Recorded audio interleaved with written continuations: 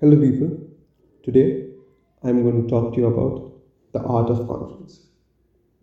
So, I'm going to tell you a story which is very personal to me, a story about myself which I hold very dear to.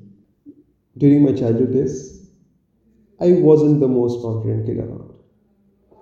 To give you an example of unconfident I was, I nearly fainted when my teacher asked me to go in front of the class and say a poem to 30 of my classmates. That's what was the situation. Now, the reasons I was not confident were many, but that's not important because right now I'm going to tell you a general purpose medicine that will help each and everyone who is listening to you. So, what is that medicine? And what did I do to become confident, right? So, let me answer the latter question first. What did I do?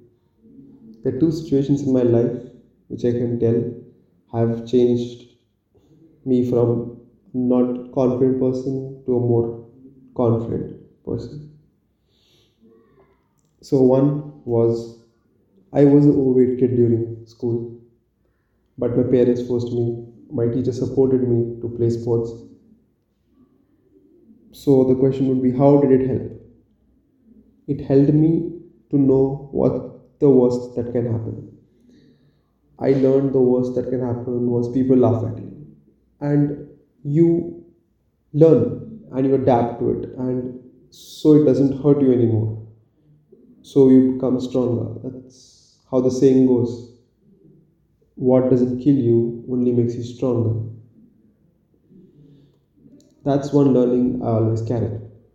And the second was during my last day in my school, and that was a farewell. I wasn't confident of beatboxing in front of an huge audience. When I was on stage, my hands were shaking. The mic was shaking in my hand. But at that moment, I realized the audience only know what you show them. So that's why I say, fake it till you make it. I held the mic, I held it strong. Even if I was nervous inside, I didn't show it up front and beatboxed.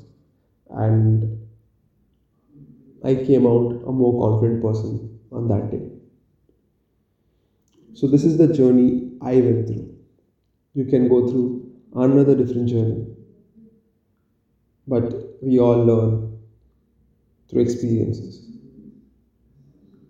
So, what were the learnings of my experience? I have three main important learnings which I can share with you. One is dress nicely and dress to the occasion. When you're going to a traditional event, be dressed in a traditional attire. For guys, be dressed. And for girls, I can't go on listing all them. It will take another blog for that. Just wear a traditional attire. Don't come in shorts and a shirt. It keeps a very bad impression to the person who is in front of you. Also, vice versa, when you're going to a party, please dress like how you're going to a party.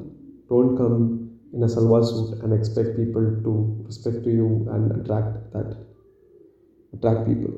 It's a very awkward situation to be in. Secondly, this can actually help you in a second. Stand straight, don't slump, keep your shoulders wide, and look a person into his eye when you're talking to him. How does this help? It has two advantages. One, when looking into a person into his eye, he is confident and you are confident. And also you can catch visual cues of a person what he is thinking. If he's lying, his pupils will dilate. If he's flustered, he will look here and there. So you can catch the attention of a person and also see what is thinking and be confident at the same time. I think that is the triple factor effect here, and that's amazing. The third thing would be like something that is niche, like when you're talking to audience, don't panic. If you're nervous, look straight dead center and talk there. You'll not feel flustered that someone is looking to you.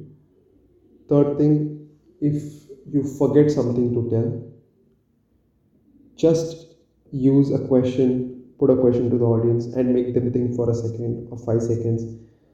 Like you could go like this. Did I say this or did I say this? And give a pause. In that pause, you can recollect and you can start your speech again. It gives it a flow people don't recognize. And that's what I can say about talking to a huge audience. So these all are my learnings which I learned from turning from a not so confident to somewhat confident person. The end I would just say one thing. Believing you can do it is the first step of doing it. Thank you.